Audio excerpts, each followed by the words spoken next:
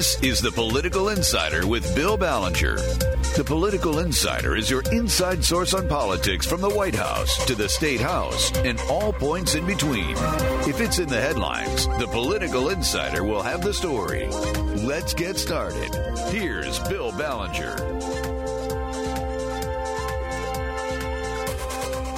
Welcome, weekend political warriors. This week, there were two pieces of legislation or a package of bills covering two issues that moved through the legislature on toward Governor Gretchen Whitmer and her possible signature. We can't be sure after the budget imbroglio of the last 2 to 3 weeks when she vetoed 147 line items. We can't be sure she'll sign these bills, but it looks like she will. And I thought I'd just take a brief note of what they are. One is a bill that would maintain the scope of practice for licensed professional counselors and block controversial rules being promulgated by the Department of Licensing and Regulatory Affairs. They breeze through these bills. I actually think it was one bill, the state Senate, and passed unanimously. Movement on this bill began in response to rules being promulgated by the Department of Licensing and Regulatory Affairs. LARA is the acronym, LARA. The proposed rules would remove the ability for counselors to diagnose and offer psychotherapy. People wonder about legislation that passed. All you read in the newspaper is partisan divide between Republicans and Democrats in the House and Senate. Well, this bill passed unanimously, and that's the way most bills move when they pass in a given week. Let's say you had 25 bills pass in a week and move to the governor for her signature. Probably 90% of those bills are going to pass with overwhelming majority support. I mean, 90% plus of all bills that pass with that level of support. But you'd never know it from the news media, because the news media does not make the public aware that what the news media generally concentrates on is all the things that individual legislators and caucuses and parties as represented in the legislature disagree on, how they're at each other's throats, how it looks like everything is a fight and a struggle. Well, that's not the case. In fact, the news media really only picks up on conflict because that's what the news media likes. The news media will claim that they're only doing a service to the reading public or the viewing public or the listening public in pointing out the things about which there is some debate and controversy, and that anything else that occurs in the legislature or that is approved by the governor is kind of boring, and you don't need to hear about it. There's no real debate about whether it's good or not. Well, that gives a very misleading impression, and I think that the general public and the voters are ill-served by the way the news media covers these things. I'll just mention the other bill that passed, and this was not just a bill. It was 9 bills. They were House bills, a package. And these are really important because what they will do is put Michigan on the verge of no longer automatically charging 17-year-olds as adults in the criminal justice system. We were only one of 4 states in the country that have been trying 17-year-olds accused of crime in the adult criminal justice system. This would put them back with other minors, 16 years old and less. This is the first time this has happened in Michigan, and the Senate passed 9 bills in a package sent over by the House, And these bills would also require counties to provide information needed to develop an updated fundraising funding formula for putting these 17-year-olds in the juvenile justice system rather than automatically putting them on trial as adults. And again, these bills passed almost unanimously. Bipartisan support, Democrats and Republicans, everybody came together. So this is the way most legislation clears the legislature, with overwhelming support. And Democrats and Republicans get along a lot better on a lot of bills than you would be led to believe by what you see and read and hear in the news media. Now, there is obviously some disagreement, and you've been hearing about it for really almost 9 months at this point. Certainly you've been hearing about it in the last 2 to 3 weeks, and that is that Gretchen Whitmer, as I mentioned, the governor, vetoed 147 line items in the fiscal year 2020 budget appropriations bill sent to her some 3 weeks ago. And she also shuffled around a lot of money in other appropriations bills within departments, over $600 million. She shifted from certain programs the legislature wanted this money spent on to other programs within these department budgets. So that obviously is a big disagreement between the governor, who's a Democrat, and the Republican-controlled legislature. I will say that the minority Democrats in the House and Senate gave a lot of support to many of these bills and line items that were sent to the governor. It was, again, bipartisan support. The Democrats were somewhat split in the legislature as to whether they approved of these budget bills, but enough of them joined with the Republicans that they easily passed, and yet the governor took this action. And the legislature at this point has to decide, do we trust the governor enough to send her supplemental spending to replace the line item money that she took out of these bills? I mean, she vetoed almost $1 billion worth of spending, plus, as I said, shuffling around more than $600 million within departmental budgets. And yet the governor, who has basically said the only reason I really did this was to force the Republican legislative leaders to sit down at the table with me and hammer out an agreement on sending me what I consider an adequate amount of revenue for fix the damn roads. Well, it's backfired because it appears that the Republican-controlled legislature is in no hurry to send her any replacement revenue money in supplemental spending bills to replace the money that she's vetoed, because they don't trust her to spend it where they want her to spend it. And she doubled down this week. She said, I am not going to give back any power that I have as the chief executive of the state, as the governor. I am not going to give this away to the legislature and say, yeah, send me a bill that will rein in my powers to shuffle money around within departments.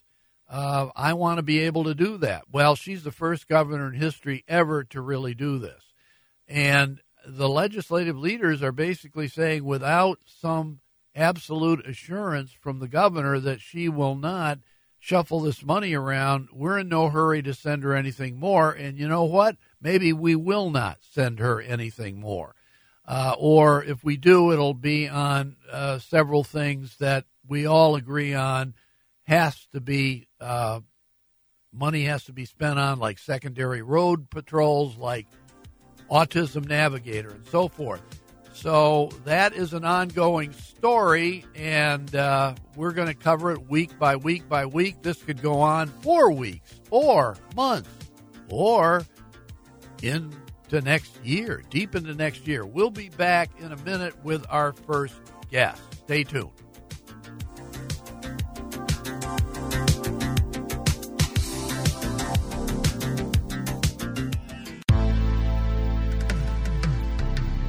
This is MTN, and you're listening to the Political Insider with Bill Ballenger. Here's Bill. We are back, and we have a very special guest here, Dawson Bell, former reporter correspondent for the Detroit Free Press of long standing, who claims he retired several years ago. From the Free Press, at least, I'm a little suspicious. I think he's still very active. But Dawson Bell, welcome to the Political Insider. Happy to be here. And I want to just talk to you a little bit about your longtime colleague, the well-known columnist and reporter, feature writer for the Detroit Free Press based in Lansing, Hugh McDermott, who died last Saturday, a week ago, at the age of 84. I just want to read the first two short paragraphs of the great article you wrote in the Free Press about Hugh. You said, and I quote, longtime Free Press writer and columnist Hugh McDermott, who covered and sometimes skewered public figures ranging from U.S. presidents like Dwight Eisenhower to Michigan guitarist and firebrand Ted Nugent, died Saturday. He was 84. McDermott was an icon of a now vanishing era of media and politics in which penetrating examination and pointed analysis was almost never personal, unquote.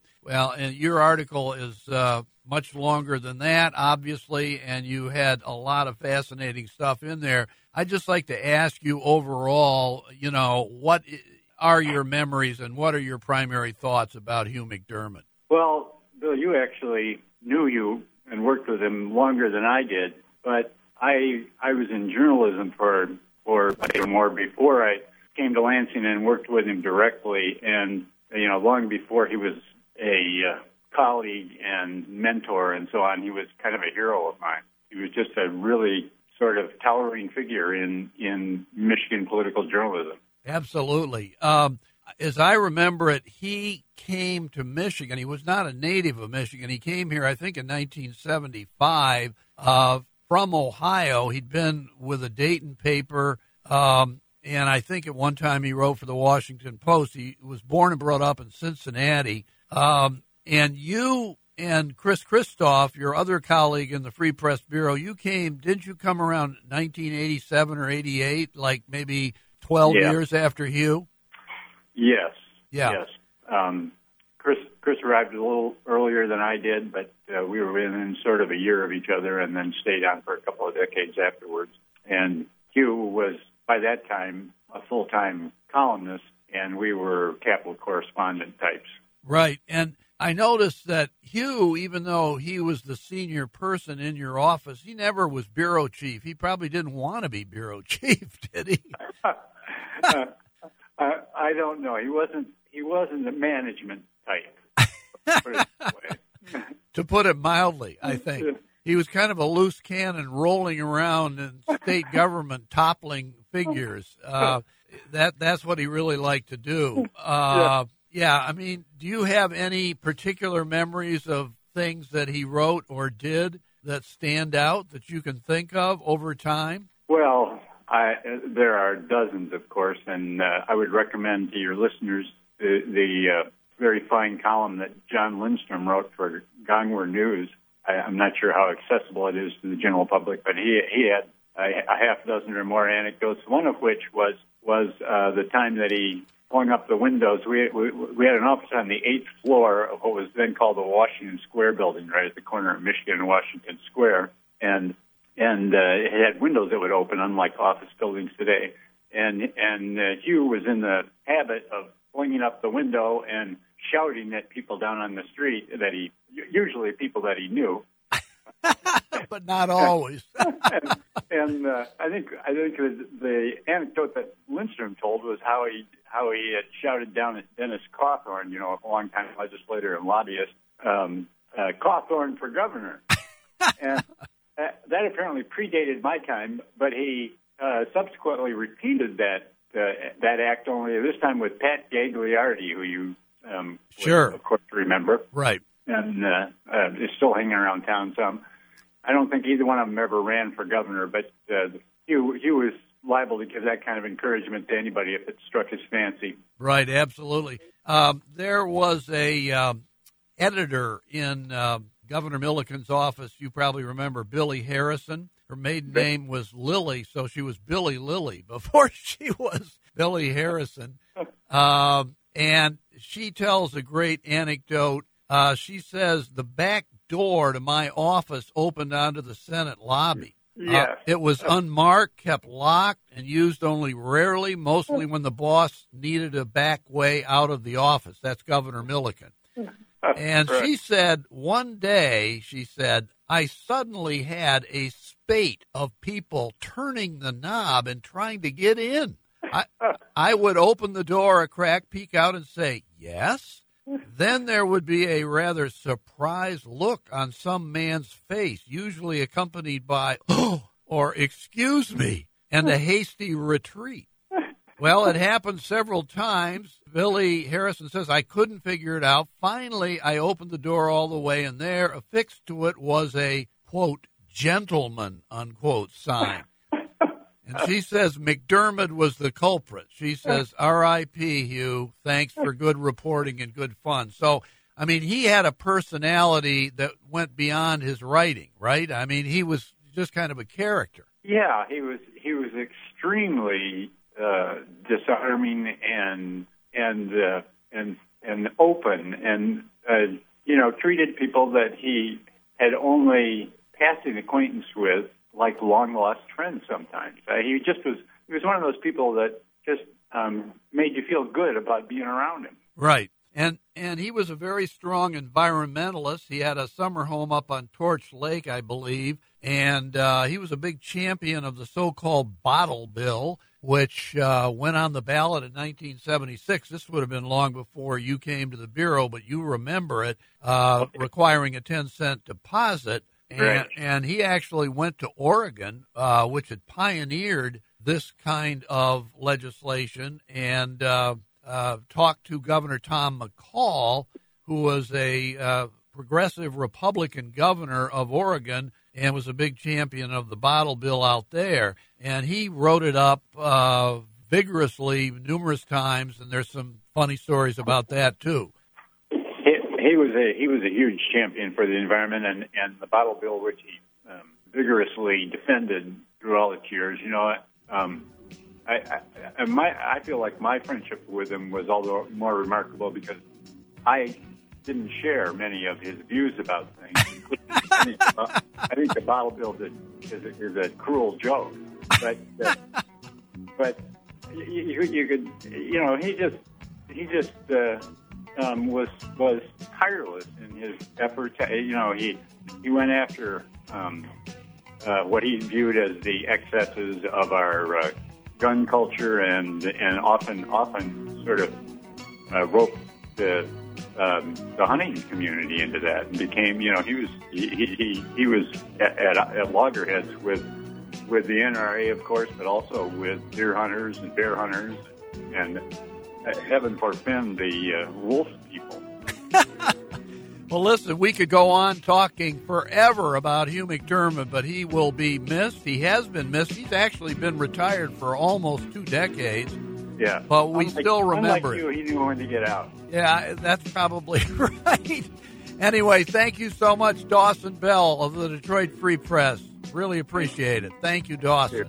You bet. We'll be back in a minute.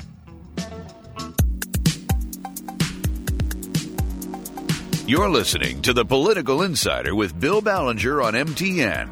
Here's Bill.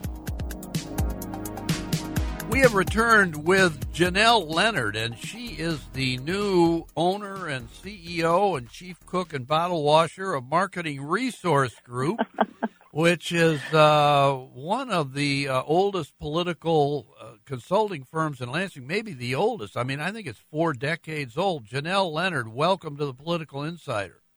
Hello, and thank you for having me, Bill. I appreciate it. Yeah, well, I mean, I think Tom Shields started this way back in 79, 80, 81 with Kevin Cleary and Al Mann. They left, but Tom is still there. In fact, I think he's still a senior advisor, right? That is correct. He is. He transitioned to senior advisor, and your timing is correct. So it was 1979 is when he started Marketing Resource Group. So you're right, 4 decades of political experience. Is really remarkable. What a run. And, many people wondered, would Tom Shields ever decide to, retire gracefully, gradually, whatever, or fade away in some way, shape, or form? And I guess he found you, and you have taken over. And so tell me, are you going to stay in the same location? Are you moving? What?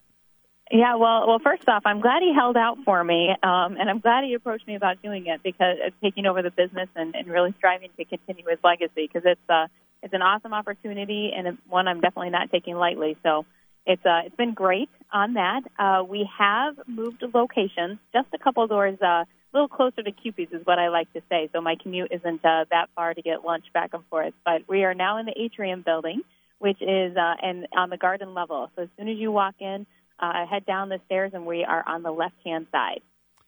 Well, and from our listeners, let me mention that the atrium building, I mean, we're talking about 2 blocks from the state capitol, and Marketing Resource Group has been, in a building just a couple of buildings away from that. The atrium building, by the way, was once a movie theater, and they really converted it into a fabulous suite of offices. So did Tom approach you before you ever came to work for MRG? Because haven't you been there for like a year and a half, 2 years? You're right. So, wow, your timing's really good. So, I started in March of 2018, and Tom had actually approached me the year before that saying, listen, I'm in the process. I want to start transitioning into retirement, and he wanted to continue his legacy. So he was looking at people and approached me to say, hey, I would love for you to come join the team. I want to, start you out as an employee, get you to understand and learn the business and develop relationships with the clients, and then ultimately take over the company thereafter. So I started in March with the intent of taking over MRG, and then 18 months later, here we are. Well, you had been the chief factotum at the Michigan Film Office, hadn't you, at one time? And you worked for Lieutenant Governor Brian Calley, didn't you, at one point? That is correct. So I was the film commissioner for 3 years. I served in that capacity from 2015 until March of 2018. And prior to that, I was in the Snyder administration directly working with Lieutenant Governor Calley. So I worked on anything from policy to special events and just kind of help manage the office in a way, too. So a lot of great experiences that kind of shaped me and formed me into the current position of MRG. Well, what do you think? I mean, this is a hard thing for maybe you to talk about, but what do you think attracted him about you and your background that made him approach you? Well, Tom and I, we actually live only about a mile away from each other, but never really knew or interacted in our, neighborly capacity. It was all just downtown Lansing politics. And one of the first interactions we had was working on the Bridge to Canada. I was one of the leads from the governor's office on that initiative, and then Shields was working on the coalition side, the external side. So we interacted all the time. And that's what he says was the first thing that attracted him to me, was my ability to organize the coalition, maintain messaging, get talking points out, all of the things. But it took a huge effort, especially with such a politically driven policy, to make sure that everything was cohesive and everyone was on the same page. And obviously that's what they do at Marketing Resource Group as well. It's the relationship building, the communication, it's the community relations, all the things. So that's when you first, recognized me or noticed me, if you will. And that was way back in 2011. So clearly we maintained good relationships moving forward. He was a good supporter of my husband when Tom was running for state rep and speaker and all of that as well. So he's really become a second dad over the past decade, which I definitely value. Wow.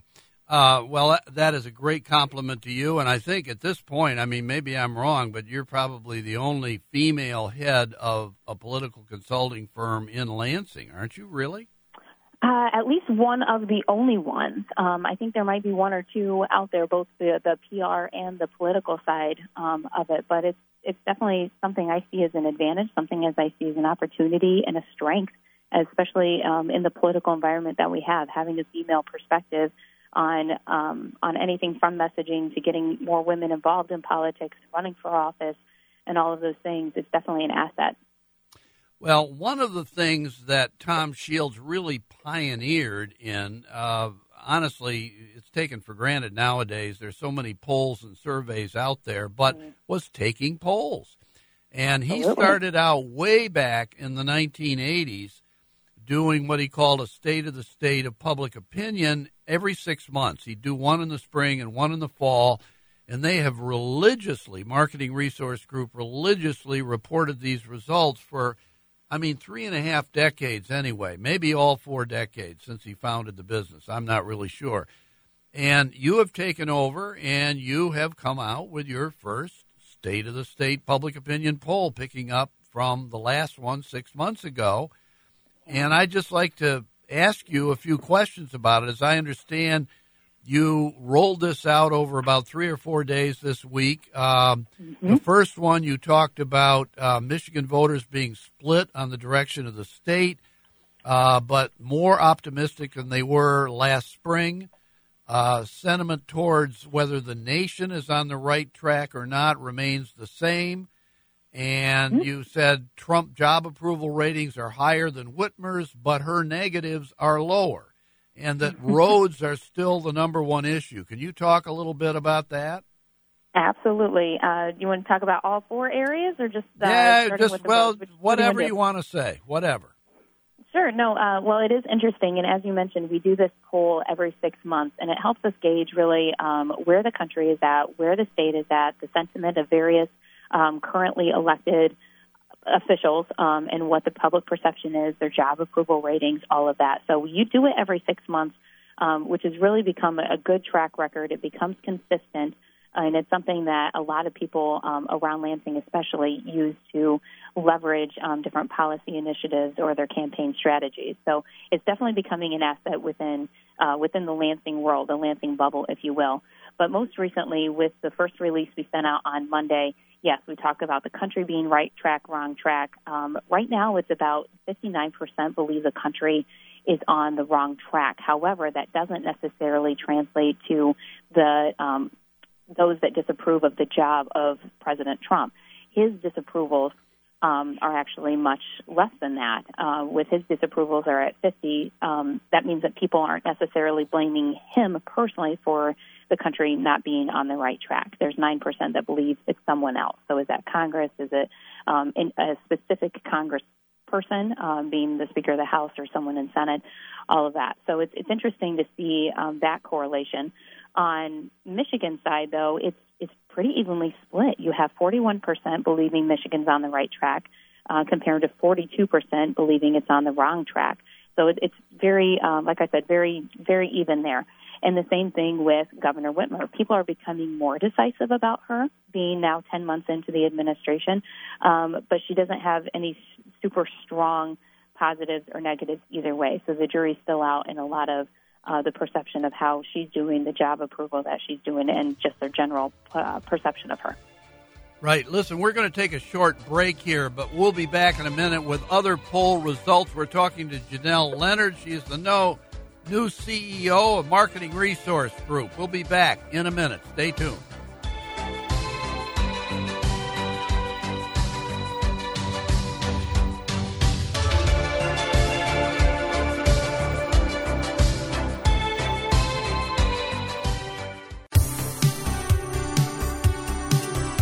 You're listening to The Political Insider with Bill Ballenger on MTN. Here's Bill. We have returned with our guest, Janelle Leonard. She is the new owner and CEO of Marketing Resource Group, which is Michigan's, I almost believe, at least in the state capital, oldest political consulting firm and one of the most prominent, continually run by Tom Shields until she turned over the reins to Janelle Leonard. We're talking about the polls that Marketing Resource Group has done every 6 months for the last 3.5 decades. Janelle Leonard, you came out with poll data, in addition to what we just talked about a few minutes ago, on the budget vetoes by Governor Gretchen Whitmer. What was the conclusion of the polls you ran? So honestly, the question that we asked was, in light of the governor vetoing nearly $1 billion from the budget, what would you like her to do now? She did it mainly on the basis of the legislature not raising the gas tax by the 45 cents. So therefore, is it incumbent on the governor and the legislature to raise the gas taxes and renegotiate? Is the other option for them to not raise the gas taxes and try to renegotiate? Or should they let the veto stand and consider refunding the dollars back to the taxpayers? And what we found was 62% said that they do not want to raise the gas taxes, but they believe the governor and the legislature should try to renegotiate.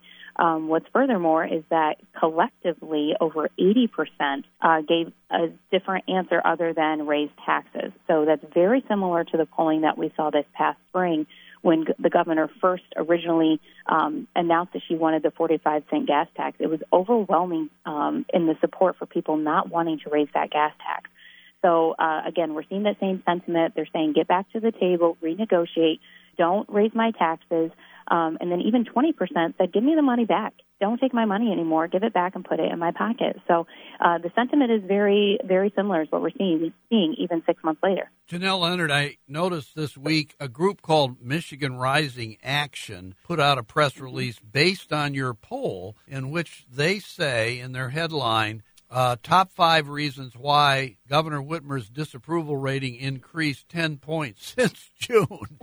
And they have these 5 points. Number 1, Whitmer vetoed $375 million for road funding, despite the fact that she was the one who said, give me money to fix the damn roads. Mm-hmm. Number 2, Whitmer cut autism funding after saying she would be their ally. Number 3, Whitmer removed $35 million for charter school students, disproportionately targeting low-income students. Number 4, Whitmer cut $13 million, impacting every county's law enforcement. And number 5, Whitmer targeted rural area health care for major cuts. I guess I'd just like to ask you, do you think that's an accurate characterization of the results of your poll, or do you think maybe it's kind of a lagging indicator because maybe it's too soon for people to make a judgment about what Whitmer did because it's still a drama playing out, as you've just discussed? Renegotiation is still on the table. What do you think about that? Sure. No, I mean, I'm sure there's a whole host of reasons as to why the approval ratings and the disapprovals go up and down, obviously. The veto is definitely not helping her. And as what Michigan Rising Action points out, there are a lot of specific vetoes in here that affect real people, that actually get into the homes of citizens in Michigan. And I think especially with over the next couple months, once a family that has a child with autism is not able to get the services that they need, the treatment that they need for the child, then you're going to start seeing those disapprovals start rising even more when those college students get reneged on their scholarships, when the law enforcement end up getting laid off, and therefore response times to local emergencies are being further delayed. They're going to start realizing it a lot. Now, granted, the first topic that Michigan Rising Action mentions is the veto of the funding, and obviously with the polling, we see that the citizens do not want to see the gas tax raised. That continues to be a top issue. Roads is a top issue across the board, but then furthermore, the gas tax. They want people to come back to the table and renegotiate in good faith to fix the problems that are most important to them. Another issue that you polled on could go under the category Michigan voters are split on Trump impeachment inquiry. Yeah, right. How would you characterize the findings from your poll on that issue? Right. Well, I was very surprised when we got these numbers back, because if you compare both the State of the State poll that we did on Trump's approval ratings back and forth, as I mentioned, his approval ratings were at 50% disapprove versus the 44% that do approve. And if you look at it in comparison to his impeachment numbers, less people want to support the impeachment inquiry than think that he's doing a bad job. So it's actually interesting. So obviously with the president, you may think he's doing a poor job, but they still don't want him impeached, is another way to say that, which is fascinating with Michigan being such a battleground state for in every election, but especially with the presidential coming up. You see that clearly both sides of the political spectrum are energized. They are passionate about making sure they defeat the other one. And that's what the polling results came back as well, which is it makes for a very fascinating election cycle to look forward to in the next 13 months. Finally, at the end of this past week, you released the results of your question about the potential, almost certain race for the U.S. Senate next year between incumbent Democrat Gary Peters and Republican challenger John James. What did you find there? So very similar to our other results from earlier in the week, that both sides of the political spectrum are energized and passionate about their candidate, and neither side is letting down. And that's very, very much so the case when it comes to the U.S. Senate race, where John James, who ran against Debbie Stabenow in 2018, definitely raised his name ID and was able to put together a strong foundation for political support, financial support,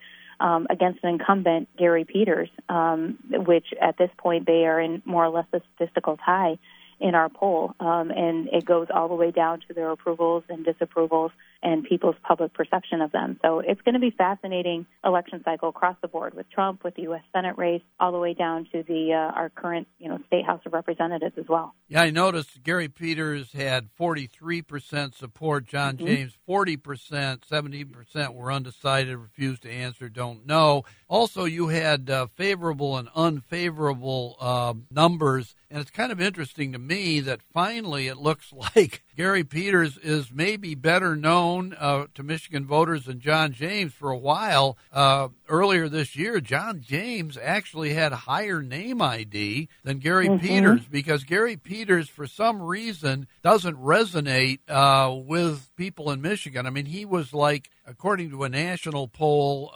literally number 100 on a list of all 100 U.S. senators in terms of actually being known, being identifiable by the voters of Michigan about their own U.S. senator. And now your poll says 75% were aware of Peters and 64% were aware of James, which actually is pretty darn good for James to be that close when he's somebody who's never been elected to office. He ran once, obviously, last year against Debbie Stabenow, but, that puts him in a position, along with his fundraising, to do maybe pretty well next year. Absolutely, and it's very difficult to raise your name ID across the state. It is a challenge with such an overload of people consuming information on a variety of platforms. It's hard to sometimes break through that noise. So James has done a great job of that.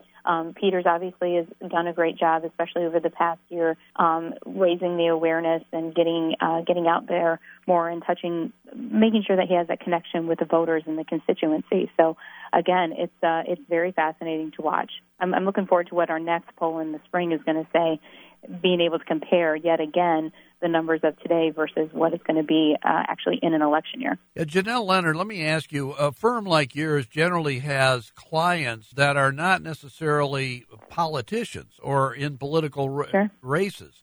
They're not necessarily candidates. What percentage of the clientele that you inherited from Tom Shields at Marketing Resource Group is what you consider like running, helping a candidate run for some office? It could be John James, it could be somebody else, as opposed to issues or association work that you do. How would you break that down? Well, so it depends on the year, right? So in an election year, obviously we have more political clients. And obviously with us being in a non-election year, we have more, our portfolio is more corporate clients, associations, all of that the same. So right now our breakdown is probably 75% on the non-political world and then 25% political. Our political clientele is expected to increase, obviously, during an election cycle, but we definitely maintain and have a good stronghold on the clients that get us through that non-election year, which is nice. Well, boy, I have so many more questions I'd love to ask you. You've done a great job. of explaining your new role as the CEO and owner of Marketing Resource Group. Congratulations. I wish Thank you very much. Tremendous success. Thank you very much, Janelle Leonard. That's it for this week.